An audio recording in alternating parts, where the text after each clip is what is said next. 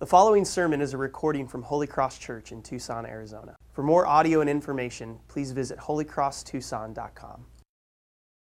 We continue in what is commonly known as the Sermon on the Mount, chapters 5 to 7. And we start today in chapter 7, which is the final chapter in the Sermon on the Mount. Next week, we'll finish up our time through this Sermon on the Mount series before we jump several chapters to chapters 27 and 28, where we spend a series in preparation for Easter, for Palm Sunday, Good Friday, and Easter Sunday on April 16th. And so we look forward to that. Keep your ears and eyes open for some announcements on that series coming up, as well as details for Easter Sunday and Good Friday service. So hopefully that'll be a really great time and wanted you to take advantage of that. For now, let's open up our Bibles. We're going to be starting chapter 7 and reading verse 1 to 12.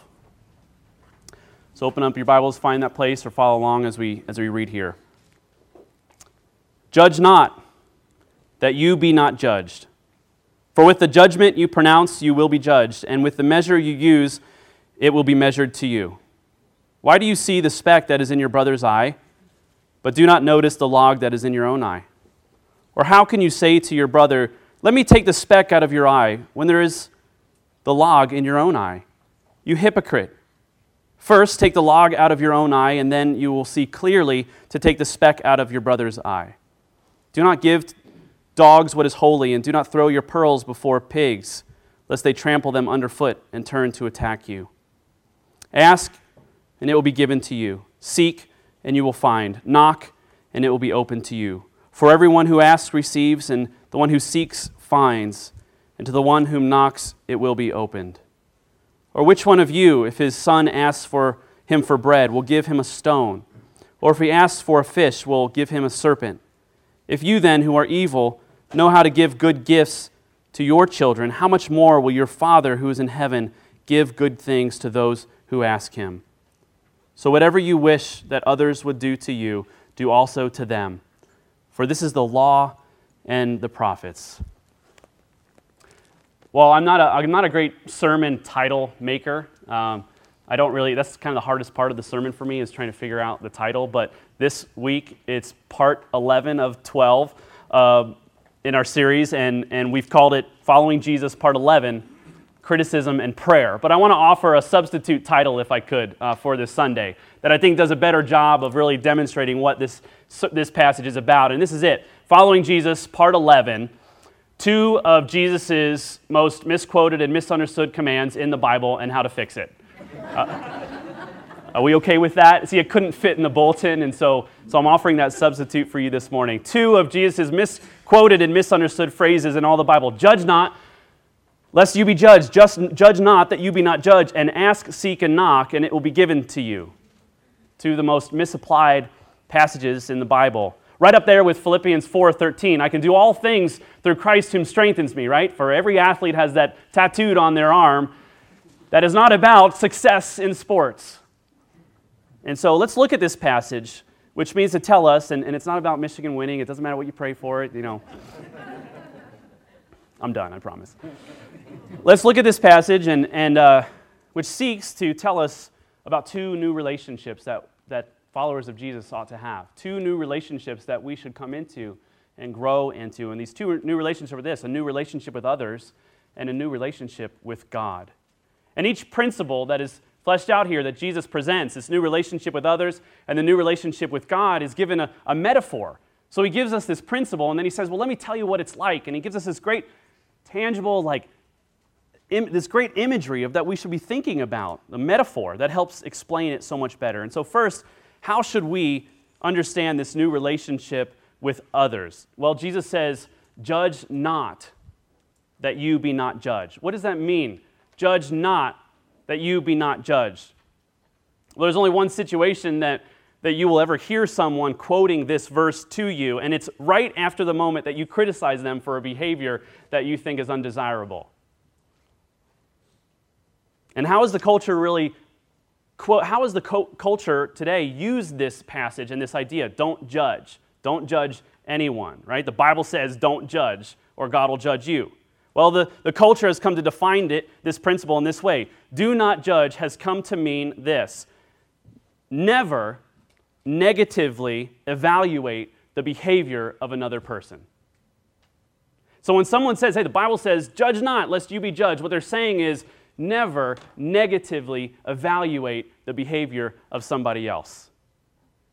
And you understand that if this is truly what it means, then you could never, under any circumstances, ever use this passage without sinning. Do you see what I mean? If you criticize someone's negative behavior and then reply with, hey, the Bible says, judge not lest you be judged. What you're doing is, in that statement, you're judging their negative behavior and telling them to stop doing that. And so around and round we go. So, hey, you probably shouldn't be doing that. Well, you shouldn't judge. Well, you shouldn't judge me for judging. And then on we go. And the argument never, ever ends. To say you should never judge anyone for their beliefs or behaviors is like saying, I have no patience for impatient people. I have no tolerance for those who are intolerant of others. I am absolutely certain that there are no certainties in life. That one takes a little longer. You'll get it. But Jesus would have us think, what he have us think about is not that we should not criticize, but how we criticize. And why is it that we criticize? And what are our motives when we criticize? When you criticize, are you criticizing in order to win a person to the truth? Are you pointing out the flaws and sins of another person to win them over as a friend? Are you doing it to rescue them from error because you love them? Or are you criticizing to punish? Are you criticizing to condemn, to put a person in their place? Are you criticizing to prove that you are better than that person at that very thing that you have pointed out in their life? Do you criticize because you're just so fed up with that person that they need to know how you feel about that thing? And it's not okay for them to continue in that behavior that annoys you so much. Jesus says you should never treat people like that. We know this by this great metaphor, this amazing metaphor that Jesus uses. What a great teacher that he is. What a great shepherd and pastor. What a great leader that he is to help us understand God's desire and will. And when it comes to speaking truth in love to people, he uses this metaphor of the speck and the log in someone's eye. How should we criticize? Well, picture the guy with a speck in his eye. Join Jesus in this metaphor. This speck in an eye is not easy to live with, is it? It's painful. You can't really go on with your day and on with your life when you have a speck in your eye. If you wear contact lenses, you know that even the smallest little fiber and dust particle underneath the lens of your contact lens touching your eye is unbearable, is it not? And you cannot do anything without getting that speck out of your eye. You cannot function. You cannot go on with your day, and you cannot see. It becomes very difficult. If an eyelash or a small bug flies into your eye, you need someone to come and to help you and to carefully remove that. And so here you are with the speck in your eye, and here comes along this other guy. Right? Here comes a guy walking towards you, a man with a 2x4 sticking out of his eye, with a hammer in one hand and a chisel in the other, and runs to you and says, hey, I can help with that speck, and starts just like hitting you over the head with his tools. Ridiculous. This is the imagery that Jesus gives to us. We ought to say, that's ridiculous, that's absurd. That's not how you help somebody with a speck in their eye. Not only is this person incapable of helping because he himself is blinded by his own speck, his own problem, he's likely to do only more harm to the person he's trying to help. And so here are a few observations and implications of this for this principle. One is be careful how you criticize. How would you attempt to get a splinter, a speck, out of somebody's eye? Very carefully, of course. Very carefully. You would do it with a tissue. You would do it with a cotton swab. You would do it with a Q-tip. You go in very carefully and slowly. And you would assure the person that you're there not to harm them, but to help them. And you would say, stay still and look to your left. And I can almost see it, and very carefully. And it might take you a long time to get that out, but when you do, there's immediate relief and gratitude for it. There must be a desire to help heal the person of what is making it difficult for them to see. Jesus by trade was a carpenter. In addition to being the Savior of the world and the Redeemer of God's elect, He made little hobby horses and dining room furniture, and he was a carpenter. And you'd have to imagine that this analogy, this metaphor for him comes from personal experience. How many times you spend time in the woodworking shop and he or somebody he's working with gets a speck of sawdust in their eye. And he sees people trying to help that person. The person can no longer work. They cannot longer function until somebody comes alongside and helps. And how ridiculous it would be if someone just came up and just started slapping you in the eye trying to get this speck out of their eye. And how crazy would it be if he's in the woodworking shop and a colleague gets a speck in their eye and someone gets impaled with a 2x4, comes over to try to help. And it's like, dude, you got to help yourself before you try to help me. Be careful how you criticize. There's this tag-along metaphor to accentuate this principle in verse 6 where he says, do not give dogs what is holy and do not throw your pearls before pigs, lest they trample them underfoot and turn to attack you. It's telling us something about the value of the help, the value of the instruction and correction. It should be sweet and life-giving. It is like medicine that can heal. So be thoughtful in how you give it. Consider receiving like pain medicine or anesthetic at the doctor's office. There are physicians who give their entire living work to discriminating well how to give this kind of medicine, this powerful medicine to help others. Because if you give too much, it'll kill the person. If you give too little, that person will continue to live in pain and agony. And so no doctor would say, are you hurting? Are you in pain? You're going into surgery. Well, let's just eyeball this, and yeah, that looks like about right. Let's use this much morphine. No, they would weigh you. They would take your blood. They would ask about your family history. They're right to discriminate when giving something good to that person. And if you don't, if you give correction, if you give criticism, or even seek to help someone who's hurting, you could harm them instead. Or they could turn and harm you. If you do not think well about the person that you are giving and how to give help appropriately and how to speak truth to that person, it could be like giving pearls to pigs that turn and harm you. You know, I'm a dog lover. Some of you are dog lovers. No one was a dog lover in the time that this was written. They weren't pets that sat on our laps. They were scavengers. They hung out at garbage heaps, and they ate on dead carcasses. They licked people's wounds because they were scavengers. And pigs, they were pigs. I want you to think of a javelina more than Babe, pig in a city. I don't want you to think of this cute little pink pig walking around Jerusalem. I want you to think of like a javelina, just a scavenger, this nasty animal.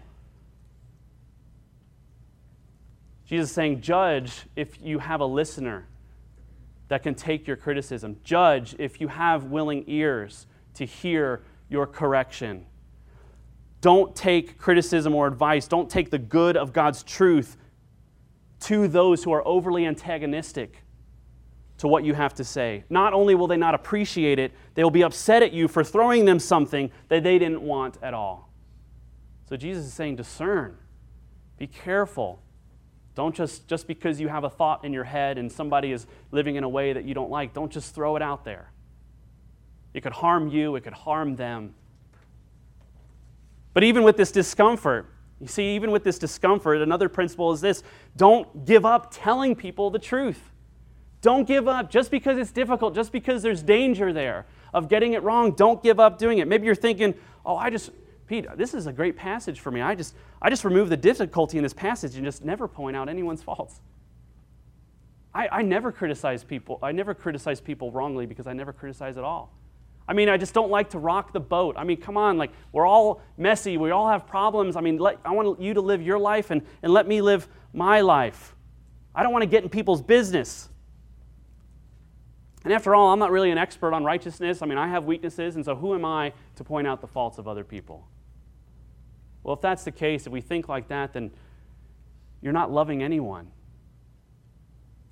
This passage depicts a relationship with others in which we're so deeply concerned with their spiritual well-being that we would enter into that place. We would seek to help. that we would point out faults and we would criticize in a loving way. Because we care about that person's spiritual well-being, because when there's a speck in our friend's, our brother's eye, that's like an analogy for spiritual blindness. We're not able to see. We're wounded in a sense that we cannot function as God has desired us to function. It's a sort of spiritual blindness that keeps us from loving and enjoying God the way we are meant to. And so, for you, if you are thinking, well, I'm just not good at this, and I just rather assume never to point out people's faults, Jesus would have us believe that there are times to point out the sins of others. There are times to receive correction ourselves from others, and this is very good. But lastly, for this implication of this passage is, be more aware of your sins and flaws than you are of the sins and flaws of others. See, this is obvious where Jesus goes when he says, why is it that you notice the speck in your brother's eye, but you do not notice the log that is just protruding out of your own eye? He's talking about people that are far more sensitive to the flaws of others than they are about the flaws of themselves. They are far more keen and aware of everyone else's mistakes than they are of their own flaws and mistakes and sins. The log in your own eye? I heard this fun fact a couple weeks ago. Did you know that 24 hours a day, 7 days a week, 365 days a year, all the time, you can always see your nose, right? But no one comes to you, hey, why are you so bummed out today? Oh, I'm just tired of looking at my nose all day. Because your brain sees it I'm getting there. Your brain, I promise I'm arriving at some kind of conclusion. Your brain always sees it. Your eyes always register it, but your brain decides to ignore it because it is always there. No one is annoyed by having to see. Now you can't ignore your nose. I know I do. Oh my goodness. No one is annoyed to having to see their own nose all day long because we don't notice it. It's so familiar to us. It's possible to be so annoyed with the sins of others than we are with our own sins. How can this be? Because we have become so familiar with our own flaws. We don't even notice it anymore. And it is to us like a log. It's like a log and other people look at it and say, well, man, you got problems too. You're like, well, not compared to your speck. Like, dude, you have like a beam, like a load-bearing beam coming out of your eye. This depiction could be in the beams that they use in the New Testament construction, like something as much as 24 feet wide and 24 feet long and 5 feet wide. I mean, like a tree. And we're trying to talk it away and say, well, we all have faults. No, you have like an aspen coming out of your eye. And here's why. Why the question is, why do we become so more sensitive to the needs of others than we are to the sins of others than we are to our own sins? And the answer might hurt you a little, but this is the truth. We're more aware of the sins of others than we are of our own because we are full of ourselves. We're full of ourselves. Sin causes us to think of ourselves as not needing God, as somehow that we have graduated from God's grace. Sin, the plank, causes us to be so spiritually blind that we think that we have got the grace of God and God has changed us and we are now righteous. And so therefore, God has placed us in this world to help other people be like us. We're full of ourselves. We allow ourselves to act like hypocrites, as Jesus would call us, who argue for a right way to live and then explain away all of our unrighteousness. We tend to allow many reasons why we are the way we are. Well, I was tired that day, or I was hungry, or I was misunderstood, or I didn't really understand the situation fully and I wasn't able to give a good assessment. But we allow no wiggle room for other people's mistakes. We never jump to a conclusion and think, well, they may have a good answer for why they did what they did. But we always believe that we have a good answer for why we do what we do, because we're full of ourselves. We teach grace, and yet we're so ungracious to others. We give advice on how to forgive others, and then we harbor bitterness in our own hearts towards those who have hurt us. We attack others when we think that we've been offended, when we think that we've been slighted. We hate having to wait on other people. We think too much about our own pleasure. We envy those who have what we want. We pout when something good that we have done goes unnoticed. We hate inconveniences of every kind. We are obsessed with thinking about what is best for us in our life and what will make us happy. We're full of ourselves. And what is the criticism that comes from a hypocrite? Here's the criticism that comes from a hypocrite. It is criticism that is combined with a lack of compassion for others and a lack of awareness of one's own faults. Let me repeat that. It's criticism that is combined with a lack of compassion for others and a lack of awareness of one's own faults. Criticism that comes from that, Jesus says, you're a hypocrite. You're so full of yourselves. If you want to be a person who helps, don't you want to be a person who helps? I mean, if you're hearing this, don't you want to be the kind of person who actually can help people with the specks in their eyes? Wouldn't you want to be the person that when you see somebody hurting or in sin, that you would come gently to them and help them, and then they would look at you and say, thank you for helping me. I couldn't get that out on my own. I was incapable of finding it, and it was just destroying my life. And thank you for coming and being gentle and helping me with my sin. You need to be humble. You need to be aware of your specks. I think this is a good time in the sermon to tell you something about myself. That this is something I am so bad at. You know, this passage, as I study and I'm aware of this passage is not a passage that inspires me. This is a passage that convicts me. It is quite a thing to open up your Bible and to read Scripture and looking for the comfort of God, and what you hear is Jesus calling you a hypocrite. This may be even my chief sin in my life, is failing to do what God wants me to do in this passage. I assume that maybe there are others like me. Please say that there are. There are others like me that fail at this. There are others like me that are really bad at this. I assume that there are some of you who are very bad at this, that you see that you're full of yourself. I assume this because we all have ways of looking at things. We all have a way of looking at a way of life and of seeing things in our life and doing things. It's incredibly difficult to see things and people and do things in a way that's different from how we have always known to do things. And if we spent our whole entire lives full of ourselves, it's hard to see things in other ways. You know, the Christian life is one often lived in this uncomfortable, very uncomfortable, intense place between these two places. One place is where we used to be, and the next place is where God wants us to be. And so we say, well, I used to be, God has saved me and I've received His grace and I trust that Jesus has died for my sins and I'm forgiven and redeemed, and thank you, God, that I'm not the man or woman that I used to be. But then God shows you a picture of who He wants you to be, and you say, I'm not even close to that. And the Christian life is just spent there in the middle, grateful for where you once were, but agonizing over who you want to be. And you have shame in the midst of that, and guilt. And you just want to you want to work at this. You want to be better at this. Don't you feel stuck sometimes? I know I do.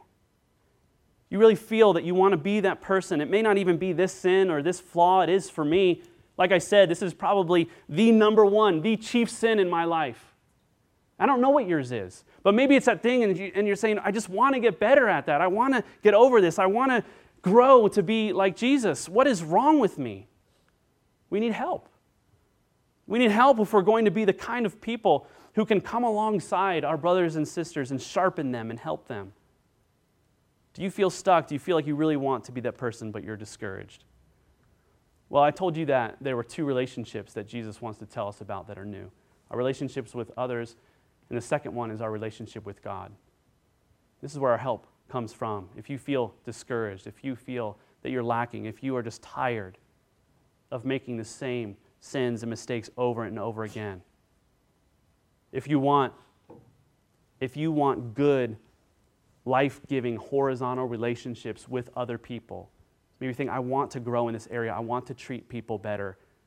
This comes from a vertical relationship with God. You cannot give to others what you have not received from God and what you are not continually receiving from God.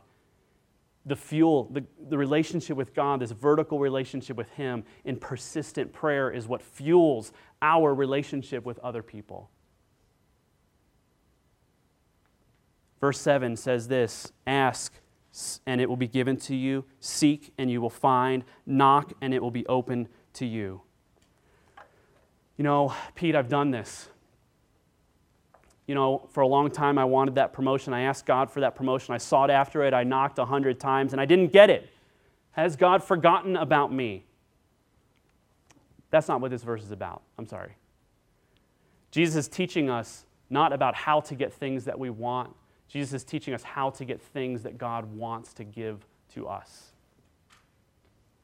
This is about growing in our relationship with the Father, who's a good Father, who has good things to give to us. It cannot be about us at the center. This passage is not about putting ourselves at the center of our universe and saying, God, when are you going to serve me? I've been asking and knocking and seeking, and you still haven't given me what I wanted. It may be because the Father is saying, because I love you so much, I'm going to give you what I want for you. You're full of yourself. You need to be full of me.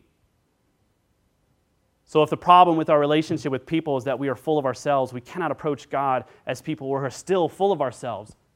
We cannot say, God, I'm really struggling with selfishness, and so I want to pray to you, and here's a list of all the things that I want. You're still doing it. You're still doing it. You're still selfish. You're still full of yourself. But we want to say, God, help me. When we see our log in our own eye, that makes us spiritually blind. If we see ourselves as the hypocrite and we say, wow, I've been pointing out the specks in other people's eyes and I have this 2x4 in mine, our natural response would say, God, help me. Okay, God, I'm ready to listen to you. Help me. And only then are we able to understand what Jesus is leading us into in verse 7 through 11. We come to God asking for good things from the Father in heaven. Not good things from the world. You remember last week what we talked about in the previous passage just preceding this? What was it about? It was about Jesus saying, don't seek the treasures of this earth, but store up your treasures in heaven and seek first the kingdom of God, and all of these things will be given to you. See, Jesus just got done saying, set your heart on God's things. And now He is saying, now you can ask God for God's things and He will give it to you. God desires to give you all of His treasures of the kingdom. What's keeping you from asking? James, the brother of Jesus, the half-brother of Jesus, he says, you don't have because you have not asked. This is what James says when he's talking about wisdom. He's talking about the treasures of the kingdom. He said, you know why you don't have it? Because you haven't asked God for it. What is Jesus saying to us? And I think when we realize it, I think it'll astound us. I think it'll amaze us. It amazes me. Here's what Jesus is saying. If you ask God for anything that rescues you from an attitude and behavior of self-love and self-dependence, and pray for something that makes you more like Jesus, He will do it every single time. Does that amaze you? He is saying, if you ask for anything according to the will of God that will make you grab onto more of the treasures of kingdom, He will do it every single time. If I told you that behind this door back here, behind this door, was the cure for the stuff of shame and guilt in your life, the stuff that goes way deep down into your heart that no one knows about but that you hate about yourself. And I said, just beyond that closed door is the cure for all that ails you. For your selfishness and controlling attitude and self-righteousness and unteachability and paralyzation that comes from what people think about you in a negative way, and the fear of man and the anger that you carry with yourself all the time. Just go to that door, and beyond that door is the cure for everything that causes you shame and guilt. And you go to that door, and I go out of your sight, and you come back, and And I say, hey, did you go to the door? And you're like, yeah, I sure did. I say, well, how was the gift? How was it behind that door? And you're like, I jiggled the handle and it seemed to be locked, and so I just kind of gave up. What? You just jiggled it? You should jiggle it, and if that doesn't work, you should pound on it, and if that doesn't work, you should put your back into it, and if that doesn't work, you should kick it in, and if that doesn't work, you should find a window, and if that doesn't work, you should drill a hole in the ceiling and just fall in on the other side. That's what Jesus is saying. Well, I tried, and I asked God, keep doing it. He desires to give you His good things. It's not that God desires, it's not that our Father in heaven is playing hide and seek. He's not saying, come and find me. Where am I?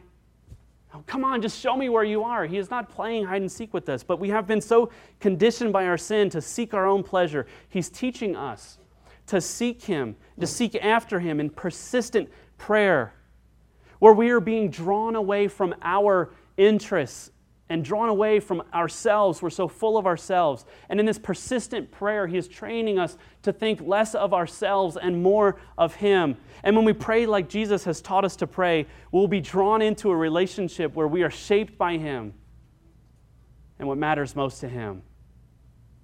So really, what this means in prayer is this: be careful what you pray for.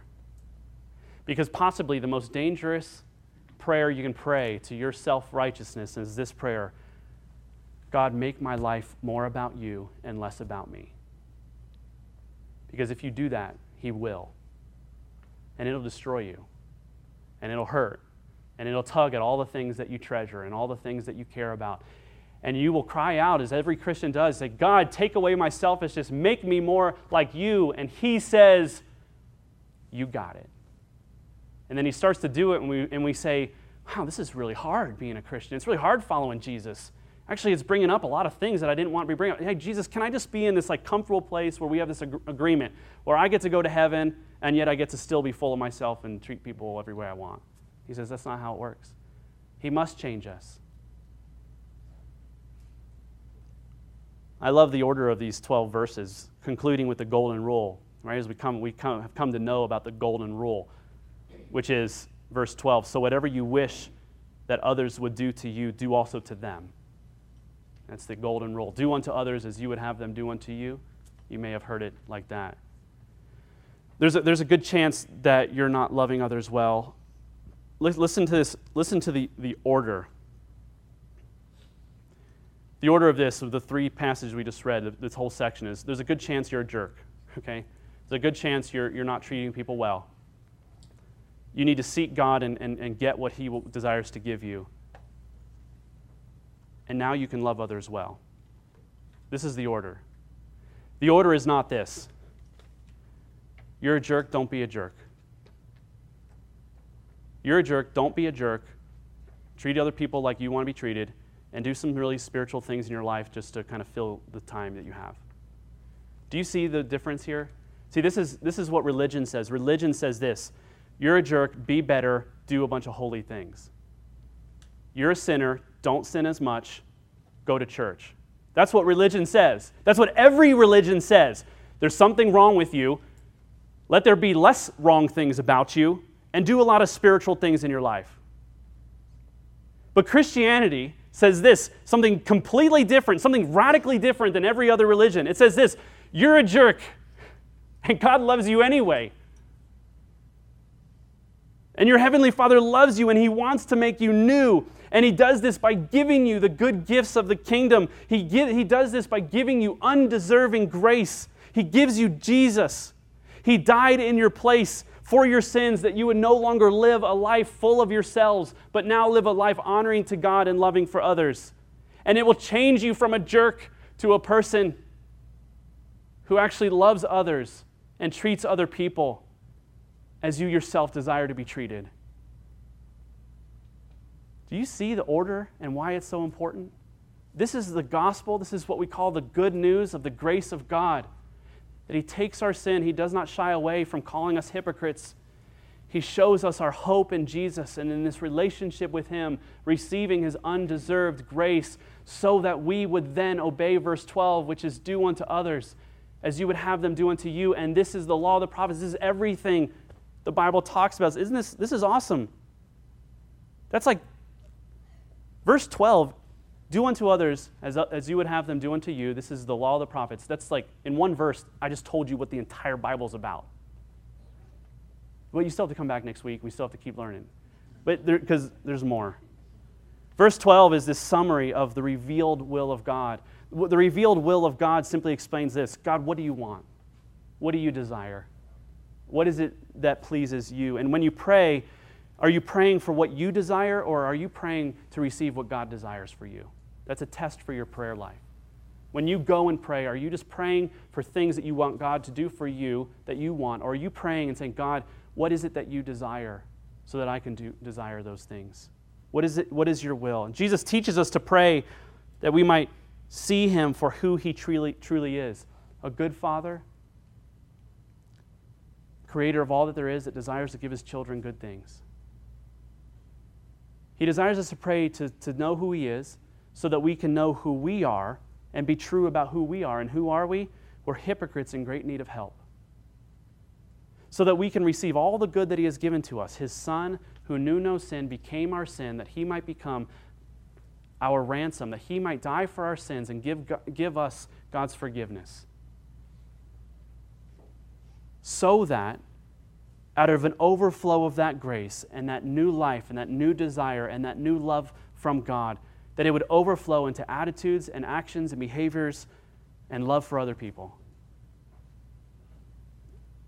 The God of awesome grace is a God not only of past and future grace, but a God of present grace as well. His present grace does for you and I what we cannot do for ourselves. It rescues you from you. It rescues me from me. His grace opens blind eyes and recaptures numb hearts. Our problem with others is not that people don't see things our way. It is that we don't see ourselves or others God's way. And this is why Jesus had to come. This is why Jesus is our only piece of hope. When we humbly accept the very bad news of our hypocrisy, will we be able to humbly and zealously seek the very good news of God's grace. And because Jesus' work for us, because of His work on the cross, His grace is ours for the taking. Do you want that? Do you realize what it will do for you? Do you realize it is your only sliver of hope and it is abundant? Then won't you seek after it? Won't you knock? Won't you keep searching? Won't you be persistent in pursuing God and say, God, would you make me like Jesus? Would you continue grace upon grace, transform my heart, my life, my attitudes, my thoughts, my beliefs, my desires, the way I treat people, to be life-giving, to be like you? That is the great call of every Christian. That's what He calls us into. And so if this passage is one of great conviction for you as it is for me, then you also have great news here to be inspired of the order of God's instruction. It's not, you're a jerk, don't be a jerk, and just go to church and everything will hope you'll be better. It says, you are a jerk, but God's grace is sufficient for you, and He will change you. Seek Him. Be persistent. Let's pray together.